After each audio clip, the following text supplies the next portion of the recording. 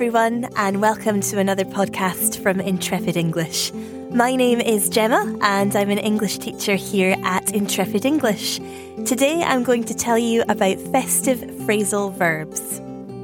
We are feeling festive here at Intrepid English. How about you? Do you celebrate Christmas? And if so, what are your plans this year? If you'd like to share that with us, you can comment on our blog over at intrepidenglish.co.uk, or if you're a member of Intrepid English, you can post on our community page and share with your fellow learners. Last December, we published a blog post all about Christmas idioms. You can check that out over on our blog as well. Today, we're sharing some useful festive phrasal verbs for the Christmas season. Don't forget, you can download your free worksheet from the blog. And in the spirit of the season, why not share the love and share the blog and worksheet with someone who you think would enjoy it? You can also share the podcast. First off, what is a phrasal verb? You may have read some of our previous blog posts on phrasal verbs, or perhaps you have studied our extensive Figure Out Phrasal Verbs course in the Intrepid English Academy. A phrasal verb is a verb and a preposition. Adding a preposition to the verb changes the meaning of the verb completely. Check out these Christmas phrasal verbs and see if you can use them in your English conversations this festive season. Look forward to the festive season. When we look forward to a future event, it means we are anticipating it with excitement. For example, I am looking forward to watching lots of Christmas movies. We are looking forward to the office Christmas party this Friday. Avoid this common mistake. Remember, since this phrase ends in a preposition, we need to follow it with the gerund form of the verb. What are you looking forward to doing this Christmas season? Meet up with someone. The verb meet means to encounter a person or animal for the first time. When we meet up with people, it means that we organise to see them at a social event. For example, I am meeting up with my cousin this weekend. I haven't seen him in person since last Christmas. I am looking forward to it. All of the friends are meeting up at the pub for drinks and to exchange presents. Wrap up presents. To wrap up describes the action of encasing something. You might wrap up a present for someone you love, or in order to face the cold weather, you may wrap up warm in a big coat or jumper. For example, I wrapped up several presents last night. I added the tags and some ribbon and put them under the tree. If you're going out in the snow, be sure to wrap up warm and bring a hat and gloves. Sing along to Christmas songs. When listening to Christmas music or carols, you may want to get into the Christmas spirit by singing along with the lyrics. For example, for the last lesson of the year, we sang along to some well-known Christmas carols.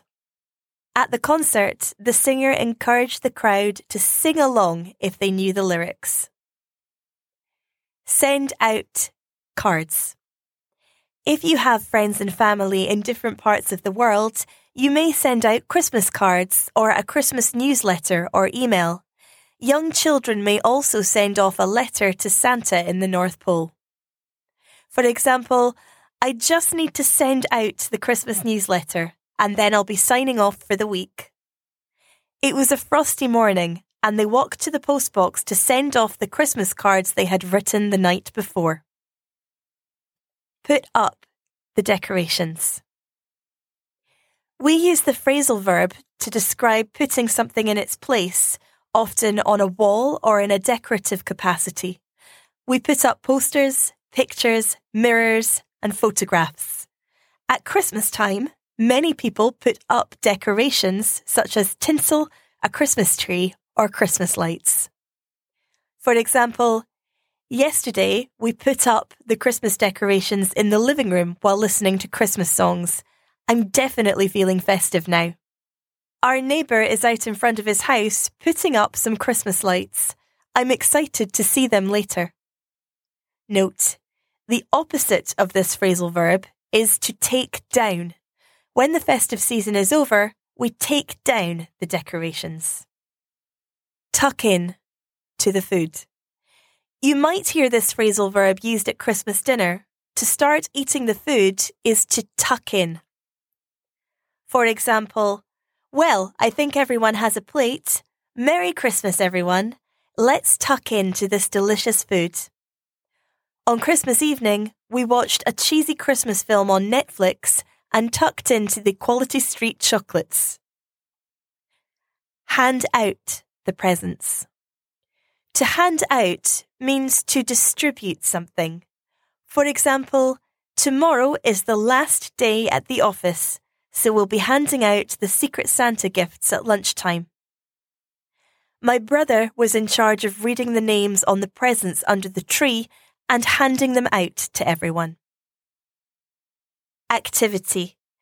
Complete the following sentences using the phrasal verbs we've just discussed. 1. Everyone from the office is at a tapas bar on Friday for a Christmas get-together. 2. When the DJ played Come On Eileen at the end of the night, everyone was at the top of their lungs. 3.